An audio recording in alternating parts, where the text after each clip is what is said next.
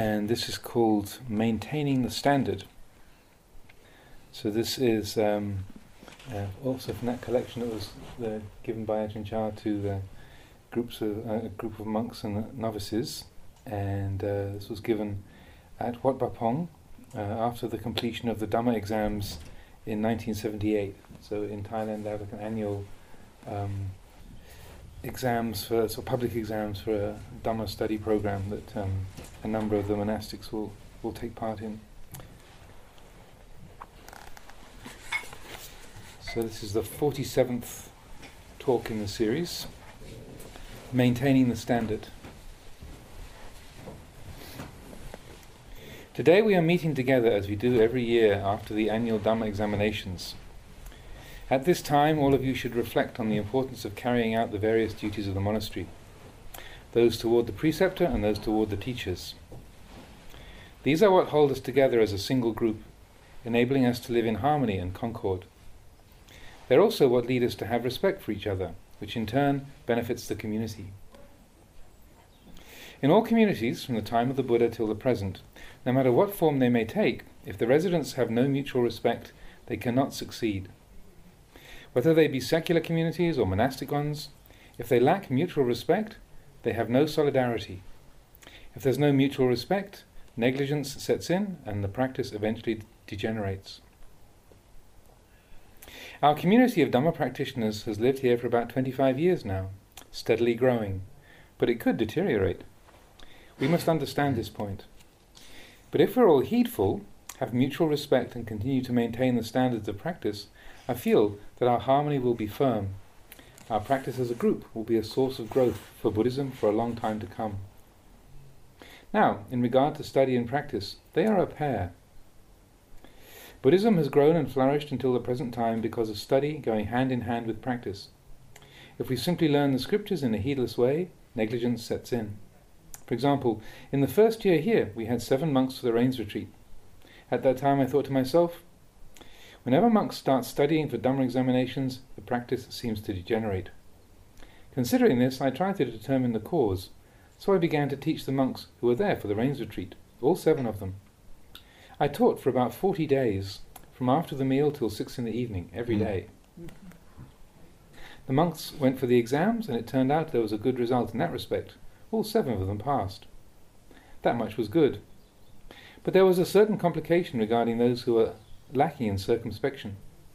To study, it's necessary to do a lot of reciting and repeating. Those who are unrestrained and unreserved tend to grow lax with meditation practice and spend all their time studying, repeating and memorizing. This causes them to throw out their old abiding, their standards of practice, and this happens very often. So it was that when they'd finished their studies and taken their exams, I could see a change in the behaviour of the monks. There was no walking meditation, only a little sitting, and an increase in socializing. There was less restraint and composure. Actually, in our practice, when you do walking meditation, you should really determine to walk. When sitting in meditation, you should concentrate on doing just that. Whether you're standing, walking, sitting or lying down, you should strive to be composed. But when people do a lot of study, their minds are full of words. They get high on the books and forget themselves. They get lost in externals. Now this is so only for those who don't have wisdom, who are unrestrained and don't have steady sati. For these people, studying can be a cause for decline. When such people are engaged in study, they don't do any sitting or walking meditation and become less and less restrained. Their minds become more and more distracted. Aimless chatter, lack of restraint and socializing become the order of the day. This is the cause for the decline of the practice. It's not because of the study in itself, but because certain people don't make the effort, they forget themselves. Actually, the scriptures are pointers along the path of practice. If we really understand the practice, then reading or studying are both further aspects of meditation. But if we study and then forget ourselves, it gives rise to a lot of talking and fruitless activity. People throw out the meditation practice and soon want to disrobe. Most of those who study and fail soon disrobe. It's not that study is not good, or that the practice is not right. It's that people fail to examine themselves. Seeing this, in the second rains retreat, I stopped teaching the scriptures. Many years later, more and more young men came to become monks. Some of them knew nothing about the Dhamma Vinaya and were ignorant of the texts. So I decided to rectify the situation, asking those senior monks who had already studied to teach. And they have taught up until now, until the present time. This is how we came to have studying here. However, every year when the exams are finished, I ask all the monks to re-establish their practice. So all the scriptures which aren't directly concerned with the practice, put them away in the cupboards. Re-establish yourselves. Go back to the regular standards. Re-establish the communal practices, such as coming together for the daily chanting. This is our standard. Do it even if only to resist your own laziness and aversion. This encourages diligence. Don't discard your basic practices: eating little, speaking little, sleeping little, restraint and composure, aloofness, regular walking and sitting meditation, meeting together regularly at the appropriate times. Please make an effort with these, every one of you. Don't let this excellent opportunity go to waste. Do the practice. You have this chance to practice here because you live under the guidance of the teacher. He protects you on one level, so you should all devote yourselves to the practice. You've done walking meditation before, now you should also walk. You've done sitting meditation before, now also you should sit. In the past you've chanted together in the mornings and evenings, and now also you should make the effort. These are your specific duties. Please apply yourselves to them. Those who simply kill time in the robes don't have any strength, you know. The ones who are floundering, homesick, confused, do you see them? These are the ones who don't put their minds into the practice. They don't have any work to do. We can't just lie around here. Being a Buddhist monk or novice, you live and eat well. You shouldn't take it for granted. Kama Sukhali Kanu Yogo, indulgence in sense pleasures, indulgence in comfort, is a danger. Make an effort to find your own practice. Whatever is faulty, work to rectify. Don't get lost in externals. One who has zeal never misses walking and sitting meditation, never lets up in the maintenance of restraint and composure. Just observe the monks here. Whoever, having finished the meal and any business, having hung out his robes, walks meditation. And when we walk past his kuti, we see that the walking path is a well-worn trail, and we see him often walking on it. This monk is not bored with the practice. This is one who has effort, who has zeal. If all of you devote yourselves to the practice like this, not many problems will arise. If you don't abide with the practice, the walking and sitting meditation, you're doing nothing more than just travelling around. Not liking it here, you go travelling over there. Not liking it there, you come touring back here. That's all you're doing, following your noses everywhere.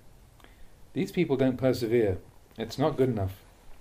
You don't have to do a lot of travelling around. Just stay here and develop the practice. Learn it in detail. Travelling around can wait till later. It's not difficult. Make an effort, all of you. Prosperity and decline hinge on this. If you really want to do things properly, then study and practice in proportion. Use both of them together. It's like the body and the mind. If the mind is at ease and the body free of disease and healthy, then the mind becomes composed. If the mind is confused, even if the body is strong, there will be difficulty, let alone when the body experiences discomfort. The study of meditation is a study of cultivation and relinquishment. What I mean by study here is, whenever the mind experiences a sensation, do we still cling to it? Do we create a problem around it? Do we experience enjoyment or aversion over it? To put it simply, do we still get lost in our thoughts? Yes, we do. If we don't like something, we react with aversion. If we do like it, we react with pleasure, and the mind becomes defiled and stained. If this is the case, then we must see that we still have faults. We're still imperfect. We still have work to do. There must be more relinquishing and more persistent cultivation. This is what I mean by studying. If we get stuck on anything, we recognize that we're stuck. We know what state we're in, and we work to correct ourselves. Living with the teacher or apart from the teacher should be the same. Some people are afraid. They're afraid that if they don't do walking meditation, the teacher will upbraid or scold them. This is good in a way, but in the true practice, you don't need to be afraid of others. Just be wary of faults arising within your own actions, speech or thoughts. When you see faults in your actions, speech or thoughts, you must guard yourselves. Attano chodayatanang. You must exhort yourself. Don't leave it to others to do. We must quickly improve ourselves, know ourselves. This is called studying, cultivating and relinquishing. Look into this till you see it clearly. Living in this way, we rely on endurance, persevering in the face of all defilements. Although this is good, it's still on the level of practicing the Dhamma without having seen it. If we've practiced the Dhamma and seen it, then whatever is wrong, we will have already given it up. Whatever is useful, we will have cultivated. Seeing this within ourselves, we experience a sense of well-being. No matter what others say, we know our own mind. We're not moved. We can be at peace anywhere. Now, the younger monks and novices who have just begun to practice may think that the senior Ajahn doesn't seem to be doing much walking or sitting meditation. Don't imitate him in this. You should emulate, but not imitate. To emulate is one thing, to imitate another. The fact is that the senior Ajahn dwells within his own particular contented abiding. Even though well done, Bhante. Even though he doesn't seem to practice externally, he practices inwardly. Whatever is in his mind cannot be seen by the eye. The practice of Buddhism is the practice of the mind. Even though the practice may not be apparent in his actions or speech, the mind is a different matter. Thus, a teacher who has practiced for a long time, who is proficient in the practice, may seem to let go of his actions and speech, but he guards his mind. He is composed. Seeing only his outer actions, he may try to imitate him, letting go and saying whatever you want to say, but it's not the same thing. You're not in the same league. Think about this. There's a real difference. You're acting from different places. Although the Ajahn seems to simply sit around, he is not being careless. He lives with things, but he's not confused by them. We can't see this, because whatever is in his mind is invisible to us. Don't judge simply by external appearances. The mind is the important thing. When we speak, our minds follow that speech. Whatever actions we do, our minds follow. But one who has practiced already may do or say things which his mind doesn't follow, because it adheres to Dhamma and Vinaya. For example, sometimes the Ajahn may be severe with his disciples. His speech may appear to be rough and careless. His actions may seem coarse. Seeing this, all we can see are his bodily and verbal actions. But the mind, which adheres to Dhamma and Vinaya, can't be seen. Adhere to the Buddha's instruction. Don't be heedless. Heedfulness is the way to the deathless. Heedlessness is death. Consider this. Whatever others do is not important. Just don't be heedless yourself. This is the important thing. All I've been saying here is simply to warn you that now, having completed the exams, you have a chance to travel around and do many things. May you all constantly remember yourselves as practitioners of the Dhamma. A practitioner must be collected, restrained and circumspect. Consider the teaching which says, Bhikkhu, one who seeks alms. If we define it in this way, our practice takes on one form, a very coarse one. If we understand this word the way that the Buddha defined it, as one who sees the danger of samsara, this is much more profound. One who sees the danger of samsara is one who sees the faults, the liability of this world. In this world there is so much danger, but most people don't see it. They see the pleasure and happiness of the world. Now the Buddha says that a bhikkhu is one who sees the danger of samsara. What is samsara? The suffering of samsara is overwhelming. It's intolerable. Happiness is also samsara. The Buddha taught us to not cling to it. If we don't see the danger of samsara, then when there is happiness, we cling to the happiness and forget suffering. We are ignorant of it, like a child who doesn't know fire. If we understand Dhamma practice in this way, bhikkhu, one who sees the danger of samsara, if we have this understanding, walking, sitting or lying down, wherever we may be, we will feel dispassion. We reflect on ourselves. Heedfulness is there. Even sitting at ease, we feel this way. Whatever we do, we see this danger. So we're in a very different state. This practice is called being one who sees the danger of samsara. One who sees the danger of samsara lives within samsara and yet doesn't. That is, he understands concepts and he understands their transcendence. Whatever such a person says is not like that of ordinary people. Whatever he does is not the same. Whatever he thinks is not the same. His behavior is much wiser. Therefore it is said, emulate, but don't imitate. There are two ways, emulation and imitation. One who is foolish will grab onto everything. You mustn't do that. Don't forget yourselves. As for me, this year my body is not so well. Some things I will leave to the other monks and novices to help take care of. Perhaps I'll take a rest. From time immemorial it's been this way, and in the world it's the same. As long as the father and mother are still alive, the children are well and prosperous. When the parents die, the children separate. Having been rich, they become poor. This is usually how it is, even in the lay life, and one can see it here as well. For example, while the Ajahn is still alive, everybody is well and prosperous. As soon as he passes away, decline begins to set in immediately. Why is this?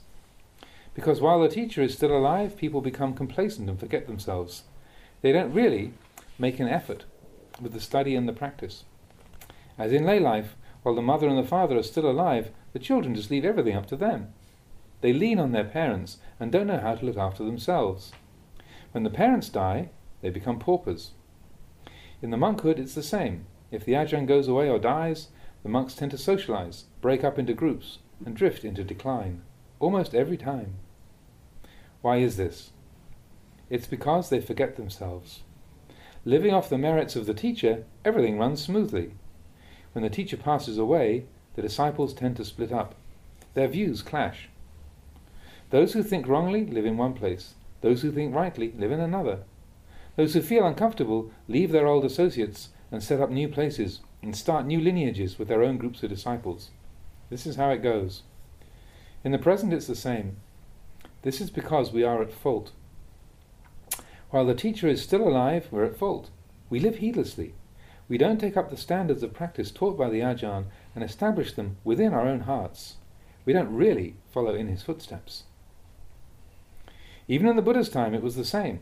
Remember the scriptures? That old monk, what was his name? Subhadda Bhikkhu. When Venerable Mahakassapa was returning from Pava, he asked an ascetic on the way, "Is the Lord Buddha faring well?" The ascetic answered, The Lord Buddha entered Parinibbana 7 days ago." Those monks who were still unenlightened were grief-stricken, crying and wailing. Those who had attained the Dhamma reflected to themselves, the Buddha has passed away, he's journeyed on. But those who were still thick with defilements, such as Venerable Subhadda, said, "What are you all crying for? The Buddha has passed away. That's good. Now we can all live at ease. When the Buddha was alive, he was always bothering us with some rule or other. Couldn't do this, couldn't say that. Now the Buddha's passed away, that's fine. We can do whatever we want, say what we want. Why should we cry?" It's been so from the way back then till the present day. However that may be, even though it's impossible to preserve entirely, suppose we had a glass and we took care to preserve it. Each time we used it, we cleaned it and put it away in a safe place. Being very careful with that glass, we can use it for a long time. And then, when we're finished with it, others can also use it. Now, using glasses carelessly and breaking them every day, or using one glass for 10 years before it breaks, which is better? Our practice is like this. For instance, if out of all of us living here, practicing steadily, only 10 practice well, then Wat Pah Pong will prosper. Just as in the villages. In a village of 100 houses, if there are only 50 good people, that village will prosper. Actually, to find even 10 would be difficult. Or take a monastery like this one here. It's hard to find even 5 or 6 monks who have real commitment, who really do the practice. In any case, we don't have any responsibilities now other than to practice well. Think about it. What do we own here? We don't have wealth, possessions and families anymore. Even food we take only once a day. We've given up many things already, even better things than these. As monks and novices, we give up everything. We own nothing. All those things people really enjoy have been discarded by us. Going forth as a Buddhist monk is in order to practice. Why then should we hanker for other things, indulging in greed, aversion or delusion? To occupy our hearts with other things is no longer appropriate. Consider, why have we gone forth? Why are we practicing? We've gone forth to practice. If we don't practice, then we just lie around. If we don't practice, then we're worse off than lay people. We don't have any function. If we don't perform any function or accept our responsibilities, it's a waste of the samaner's life. It contradicts the aims of a samana. If this is the case, then we're heedless. Being heedless is like being dead. Ask yourself, will you have time to practice when you die? Constantly ask yourself, when will I die? If we contemplate in this way, our mind will be alert every second. Heedfulness will always be present. When there is no heedlessness, sati, recollection of what is what, will automatically follow. Wisdom will be clear, seeing all things clearly as they are. Recollection guards the mind, knowing the arising of sensations at all times, day and night. That is to have sati. To have sati is to be composed. To be composed is to be heedful. If one is heedful, then one is practicing rightly. This is our specific responsibility. So, today I would like to present this to you all. If in the future you leave here for one of the branch monasteries or anywhere else, don't forget yourselves. The fact is, you are still not perfect, still not completed. You still have a lot of work to do, many responsibilities to shoulder, namely the practices of cultivation and relinquishment. Be concerned about this, every one of you. Whether you live at this monastery or a branch monastery, preserve the standards of practice. Nowadays there are many of us, many branch temples. All the branch monasteries owe their origination to Wat Pah Pong. We could say that Wat Pah Pong was the parent, the teacher, the example for all the branch monasteries. So, especially the teachers, monks and novices of Wat Pah Pong, should try to set the example, to be the guide for all the other branch monasteries, continuing to be diligent in the practices and responsibilities of a samana.